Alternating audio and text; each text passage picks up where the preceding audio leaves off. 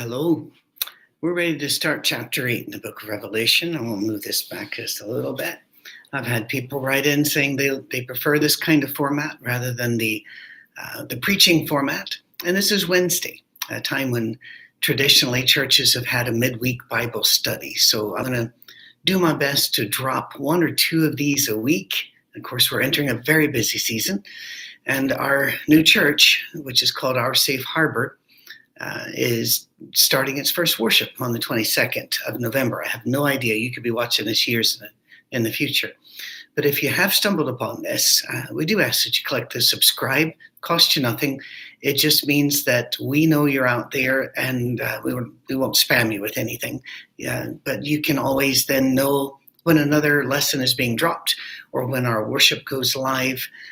We'd really, really appreciate you tuning in, becoming a part of us, no matter where you live in the world. We already have people from all over the US and Australia and a couple up in Canada, and we would love to have you as well. Revelation chapter 8, we go back to the beginning of the opening of the seals at this point. If you don't remember, in chapter 6, there were 7 seals, and 6 of them were opened. But then there was that interval, chapter 7.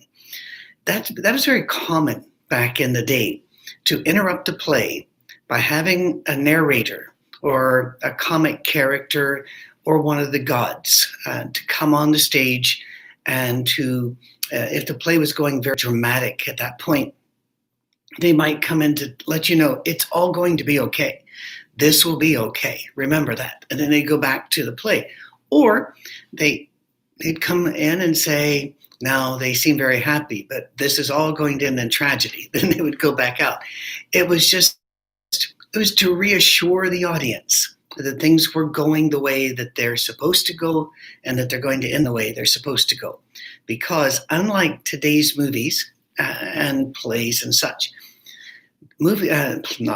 plays back in the ancient days were designed to be known by the people. These were well-known stories, and they're just adjusting the stories, giving a little more drama or comedy, or just trying to flesh them out. But once again, no surprises, so they throw in a narrator. Well, chapter 7 kind of does that, because after 6 of the seals in chapter 6, things were looking rather dire.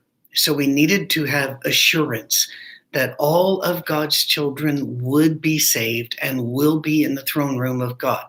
The battles are real, and the phrase, the Great Tribulation, which was God's description of the life and the hard life that these people had and were going to have, that's not forever.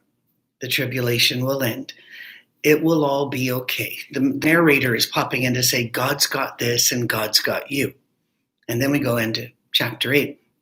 It's rather like those comic posts that you sometimes run across on Twitter, where somebody will, and I'll just do a really short one here, somebody will say, man to wife, are you all right? And she responds, of course I'm all right. Then underneath it'll say, narrator, she was not all right. That's what chapter 7 does, but does it in a much more holy and religious way. Now, chapter 8, and oh boy, does it kickstart pretty powerfully. We're going to read the first 8 verses. When he opened the 7th seal, there was silence in heaven for about half an hour. Then I saw the 7 angels who stand before God, and 7 trumpets were given to them. Another angel who had a golden censer came and stood at the altar. He was given much incense to offer with the prayers of all God's people on the golden altar in front of the throne. The smoke of the incense, together with the prayers of God's people, went up before God from the angel's hand. Then the angel took the censer, filled it with fire from the altar, and hurled it on the earth. And there came peals of thunder, rumblings, flashes of lightning, and an earthquake. Whew! Let's catch our breath. The silence in heaven is, of course, a metaphor, a symbol. It's poetic license to help us understand, to feel, and to sense that God is at work, even in the silence. That the silence of God does not mean he is not going to act or that he doesn't have a time that he has chosen to act, or a trigger, a cultural behavioral trigger on earth when he will act. God does not move without thought and deliberation. He is not a capricious God. That is something which is very, very different from the mythologies that have always been around humankind. Joseph Campbell did a whole lot of work on mythology, and he was hot commodity back in the 80s with National Public Radio and public TV and a lot of books.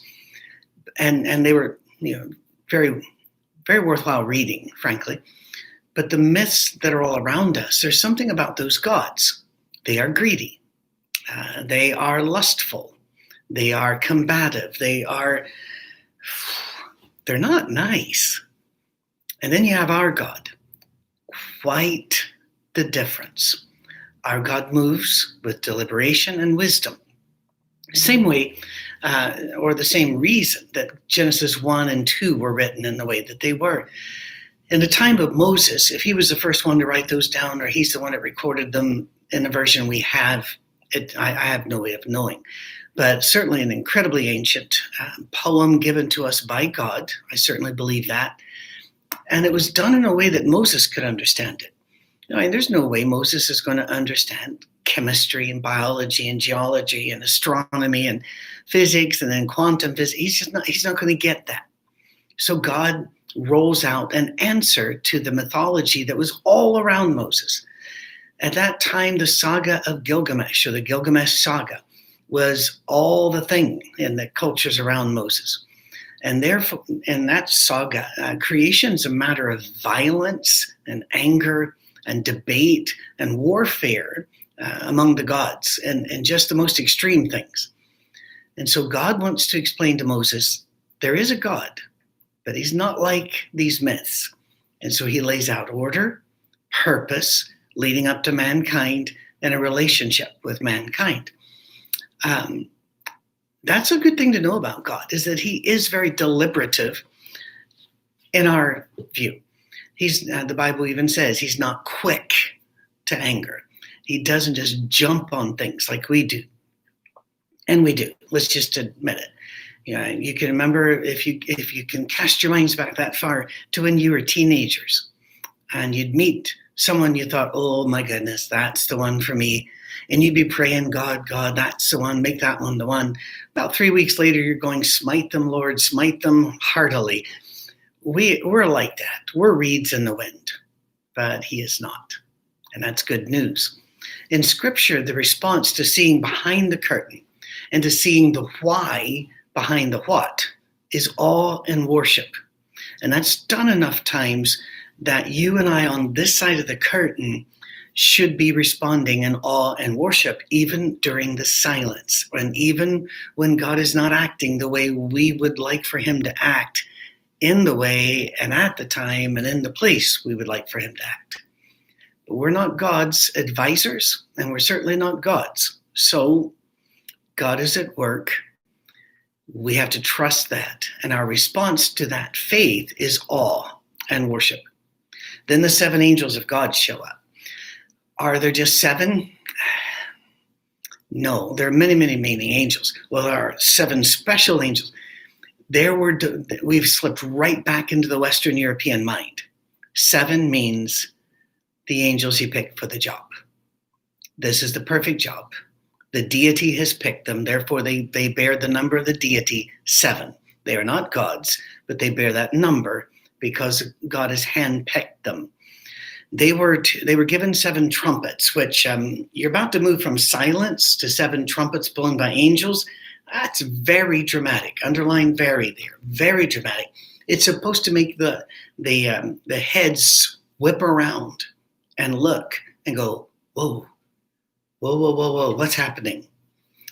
And what happens next is, well, it's nothing short of amazing, because another angel appears and he's carrying the prayers of the faithful and perhaps the prayers of those who have passed on and already gone to heaven. The wording there will allow a little bit of those prayers in there. Roman Catholics, and this is not Catholic bashing by any stretch of the imagination, we love our Catholic friends. And they love us. But Roman Catholics have a tradition of praying to saints, and not because they worship them. And by the way, that's just a slander. I grew up with people telling me, oh, they worship saints and they worship idols. No, they don't. They use the idols to focus themselves during their prayers. And yes, they do pray to saints. And that whole beatification thing, making somebody a saint, that's a pretty mysterious process to those of us outside the higher levels of the Catholic Church. But that said, I pray only to the Father, Son, and Holy Spirit. I know some that say you're only allowed to pray to the Father. I'm pretty sure the Father can handle all of this. All right? But Catholics teach that the saints bring their prayers to the Trinity, and they are always before the throne.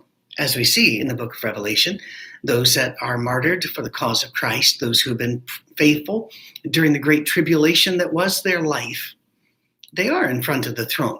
And in chapter 7, the promise is we will be in front of the throne. So praying to the saints, Catholics say, is the same as praying to the Father, because they just take those prayers and hand them to the Father. I'm not entirely comfortable with that, but this passage is where they get some of that teaching. And I have to say some of that teaching because please remember, in Catholicism, and this would apply as well to Eastern, Orthodox versions, the ongoing evolution and teaching of the church has equal weight. And that's a very broad statement, but generally speaking, equal weight to what Scripture has to say. So if you go to a Catholic church, I remember the first time I went to one, I had always been told, Catholics don't read their Bibles. They don't know, they won't. More than half of the service was reading Scripture. And I found that to be the occasion anytime I've gone. So a lot of Scripture's out there. So you might say, well, what about this verse? And then they might hold up the teaching of their church to show you that they believe the Bible was not something which was an anchor to hold them back, and the teaching of the church moves them forward. Agree with that or not, but you can see where they get some of the praying to the saints and how they use incense and how they swing the censer of incense as they walk up the middle of the church toward the front of the church. I'm not going to use the narthex and I'm not going to do all that stuff. Just down the aisle to the front. How's that? But let's not get hung up here because something very dramatic has just happened or it's about to take place. God the Father hears, sees, and smells the prayers of the faithful. And he reacts in a very powerful way. When this angel grabs that censer, starts slinging it around and hurls it to the earth, it's a little hard to get more dramatic than that. Our prayers have a lot to do with what happens next on the planet. Now, it's a brave statement to make because I don't know who's watching. And you may have just prayed for the last how many years for a child to be alive and yet they still died of whatever disease they had or an accident. Or you might be a soldier, sailor, Marine, or Coast Guard, and you've just seen some horrible things and you've come upon this broadcast and you're thinking, well, my prayers didn't do anything. First of all, I hear you. I absolutely hear you. Second, God hears you. Third, I'm not upset with your anger toward God. Fourth, he's not upset with your anger toward him. He's a big God. He can really handle that. Go ahead and work it out with him. But when I say your prayers have a lot to do with the direction of the universe, I don't mean that your prayers will keep us from dying. We were designed to die. Now, that doesn't seem to have been an inherent bug in the system. If we're taking Genesis 1 and 2 literally in the fall from grace and such. But the fact is we are now designed to die, every one of us. So when I look in the mirror, I do not see a young person looking back. And I'm well aware that no matter how much I pray, that the road ahead of me is very much shorter than the road behind me. My prayers will not change that. And there are some things your prayers will not take away. But there are prayers where we pray about the kingdom of God and we pray about righteousness and justice and mercy and peace. He hears them and he moves. Sometimes, though, he moves after a period of silence. We really need to remember that. Now, the angels step up with their trumpets. A trumpet was not a musical instrument at the time. You didn't have a Herb Albert in heaven. Trumpets could have a variety of tones, but only with a very skilled person, and that's not really what their job was. A trumpet was a battle weapon. It was made to signal your people. In fact, bugles were done the same way in the early Americas. Maybe you can, maybe you've seen a Western, so you can understand. Different notes on the trumpet would indicate, left moves this way, right moves this way, retreat, charge, whatever it is. Rather like bagpipes were used in war with the Scots and with several Asian countries. There are bagpipes all over the world, different forms. Those pipes were not, be playing a merry tune while you're shooting people and being shot. No, the pipes actually sometimes would be a different song because your unit, that's their song. You move toward the pipes. Don't get mixed up in the others and not know where you are. Kind of would have helped a little bit on D-Day. We did have one Mad Bill piper who piped on the sand all during that time. But you tend to get shot. So we don't do that anymore. But the pipes would indicate when you're moving forward, backwards, left, right. All of that stuff was built into the tunes, and the same with a trumpet. Now, a trumpet could be used in civilian context, perhaps to alert the people to gather for a very important announcement, sometimes to say that there was an emergency, like a fire in the city, or an approaching enemy, or a wild animal was now loosed in that particular area. So trumpets, please understand, the trumpets here are not going to be trumpets like Phil Driscoll would have played back in the 80s and 90s for worship music. No, this is a war trumpet. So God is moving, and there's going to be blood. These warnings alert the earth that those who persecute God's people, they're about to get hammered. They're not going to get wiped out yet, but they're going to get enough of them hurt that they should start paying attention to who God is. Chapter 8, verses 7 through 12. The first angel sounded his trumpet, and there came hail and fire mixed with blood, and it was hurled down on the earth. A third of the earth was burned up. A third of the trees were burned up. A third of all green grass was burned up. The second angel sounded his trumpet, and something like a huge mountain, all ablaze, was thrown into the sea. A third of the sea turned to blood. A third of the living creatures in the sea died, and a third of the ships were destroyed. The third angel sounded his trumpet, and a great star, blazing like a torch, fell from the sky on a third of the rivers and on the springs of water, and the name of the star is Wormwood. Oh, we'll get to that. A third of the waters turned bitter, and many people died from the waters that had become bitter. The fourth angel sounded his trumpet, and a third of the sun was struck, a third of the moon, a third of the stars, so that a third of them turned dark, a third of the day was without light, and also a third of the night. Well, that's some heavy stuff here. If you'd like to, I'd like to remind you that videos are pausable. You can pause this, get around, and walk around a little bit, because this is pretty heavy stuff. If you take a few deep breaths, we're going to find what happens to people. And ultimate judgment will fall on those who persecute God, but not before a series of warnings. Believe it or not, these are just the warning shots. A third? Yeah, a third. But that's just the warning shots of what God's going to do. It might, and by the way, remember, a third doesn't mean 33%, not in Semitic literature. By the way, people who are the Semitic people, whether they're Arabs or they're Jews, I'm not really sure if the Persians consider themselves Semitic, but regardless, in that area, they make brilliant scientists and mathematicians. It is in the use of literature and language that a third means a lot, but not most. It might help to think here of the plagues of Egypt as you read over this. The plagues were there to get Pharaoh to repent and turn loose of the slaves, the Jews. When God got fed up with the Pharaoh, however, and the hardness of Pharaoh's heart, God made it harder so that he wouldn't repent because Pharaoh needed to go down. God was done. Pharaoh didn't get all 10 plagues to turn to God. After he rejected God repeatedly, God had already said, no, we're not going to let him turn now. The justice, and God is just, requires that Pharaoh go down. So that's really what's going on. The third, we've not done all 10 plagues here, but we're getting enough to get everybody's attention. God is just. He is patient, and he is just. And I do get it. I really do. God is far more patient with other people than I want him to be. But I want him to be even more patient with me.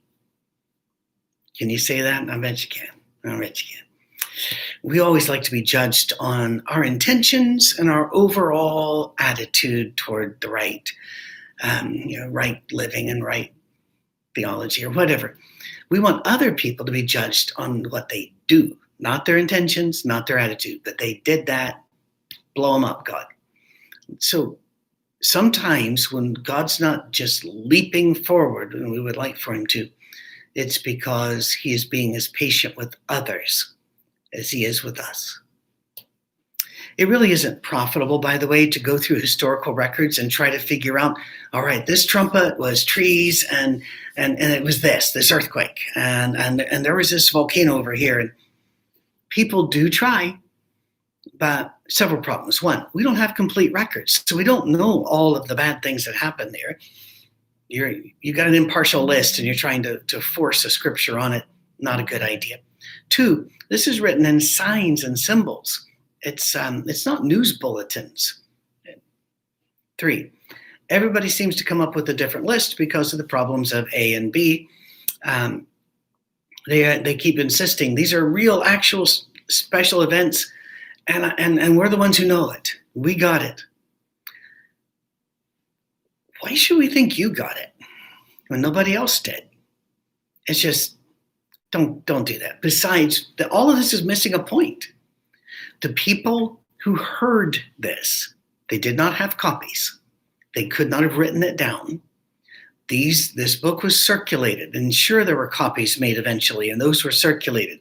And that took a lot of time when you're doing these things by hand, and they have to be so precise. And by the way, they were super precise. So this whole idea of, well, the Bible changed so much over time, not so much. But the people heard these things. So it's not like they were making a list. All right, lads, we need to find these things in the next. No.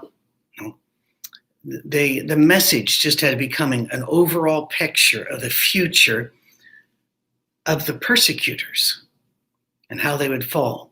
Note that a third fell, a very substantial number, but not the whole. They're struck. Hail and fire from heaven, and then a mountain is thrown into the sea. The mountain's even on fire. What in the world is that all about? Well, hail and fire from heaven, that's always been a judgment from heaven, all right? And symbolically, I've lived through hailstorms. I'm pretty sure were meteorological. They weren't theological in origin. But think of this. In Psalm 125, verses 1 and 2, those who trust in the Lord are like Mount Zion, which cannot be shaken, but endures forever.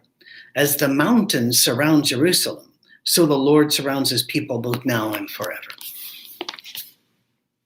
What's the point? Well, the point is this. In Semitic thought, mountains stood for power, specifically governmental power. In Psalm 125, it's the government, if you will, of God.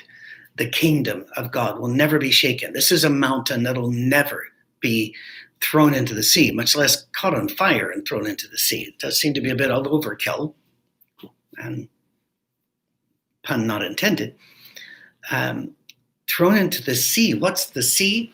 That's the nations. We need to understand something. When we call God to judge and call God to act, we could very well be caught up in that. Not just because we ourselves are sinners, which I don't think any of us would argue against. It is because when war happens, innocent people get killed too. And when the police have to act and the firearms come out, no matter how justified and lawful the shooting is, there is a chance that one of those bullets is going to go where it shouldn't go. And that does happen. It does happen. It's one of the things that infuriates me when I watch a police show on television, the way that they'll be running down the street and fire some shots at a car. And I'm going, those bullets go somewhere. And one of the first rules of handling a firearm is to don't shoot unless you know everything behind that target. But there's a wee soapbox. I'll get off of it now. I'll be much shorter for a moment. Hail and fire and this mountain, governments are going to fall. Not entirely.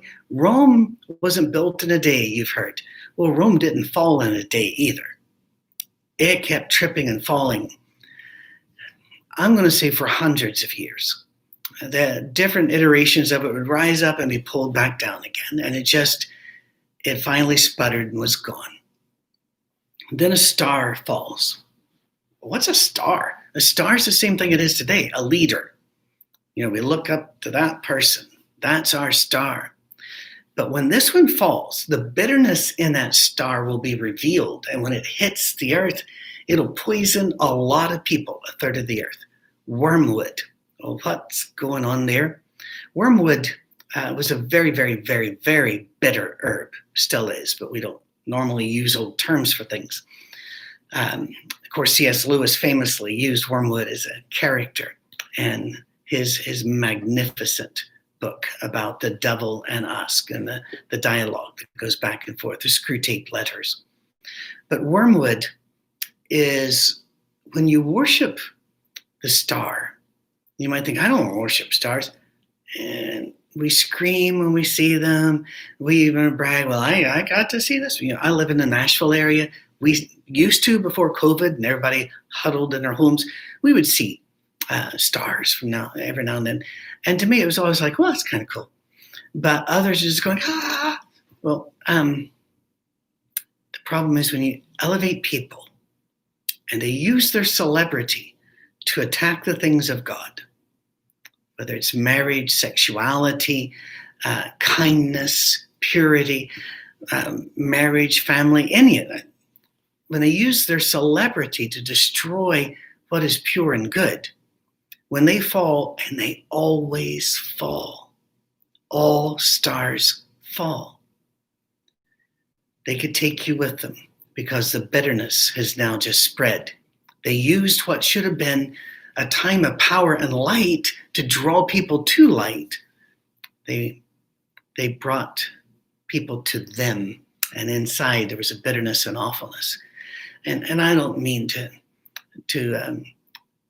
say that I don't care for this person, because that's not true. I don't know anything about Cardi B except for some of her songs. And one of the songs recently was so foul about wanton sex with anything, anywhere, anytime, that it cannot be read, even on a cable channel. And if you were just to beep out the bad bits, you would have very few non-beeps in the song. And it broke my heart. Because here's a young lady. She's a lady of means, a lady of influence in her circle. Those who follow her music are many. And now those little girls are learning to dance to this. And little boys are believing that this is the way little girls feel. And if you don't think those are runaway trains heading downhill, you don't know much about ideas and consequences. That will poison people. And that's when stars fall. That's what it's talking about here. When they fall, the people who are pointed their direction will fall too. Be careful who you worship. Be careful who you adore. Verse 12 is more of the same. A third of the sun, a third of the moon, a third of the stars, so that they all turned dark, and then light and dark was all messed up. That once again, when government falls and it shudders and shakes the culture built up around that. It disrupts the society. And then the more these stars fall, the more disruptive things become. And that's, we've seen it in history, and we're probably living through that now. I don't know. We'll have to wait for future generations to write that. But that day, when it comes, our work will be disrupted. Our night will be disrupted. We can no longer sleep in peace, for that has been disrupted. I can't help but think a little bit about COVID during this time. But if you're looking at this and going, oh, the Bible, it prophesied here, and about our time, we're living in COVID, and this is, COVID has killed an awful lot of people, but it has killed very few compared to other pandemics. So while we mourn the loss of every single person, and we mourn the loss of every single cultural tradition and family gathering, don't read that into chapter 8. This is for them. They're going to be persecuted. Society is going to be torn up. You're not going to be able to sleep safely or work safely. You don't know when it's safe to do either. If you've been in the military, you know that there are a couple of you never bend these rules. Always eat when you get a chance. Always sleep when you get a chance. Doesn't matter day or night. You sleep because you might not get sleep for the next few days or food for the next few days. He's warning them. This could happen to you, is going to happen to you. And then the last verse, and we'll wrap this thing up. As I watched, I heard an eagle that was flying in midair call out in a loud voice, woe, woe, woe to the inhabitants of the earth, because of the trumpet blast about to be sounded by the other 3 angels. What? This isn't bad enough? We got to have an eagle flying around doing woe 3 times, and again 3. That's that solid, complete number of that we, it is. Again, it's like 7. It sometimes refers to the deity or the Godhead. That is God declaring, "Buckle up, planet." Because just like the plagues in Egypt, the first ones didn't fix it. So now the next are coming. That's next time we look at chapter 9. Please subscribe, and please come to our website, which should be up in the next couple of days. And it is oursafeharbor.com. Oursafeharbor.com. Follow our worship services. And if you don't have a church where you're led and fed and you would like to help us do this, because we can only do it if we have the funds to keep Cammie and I alive and a few other people alive, feel free to use Tithely, which is a wonderful app for churches to get right to us.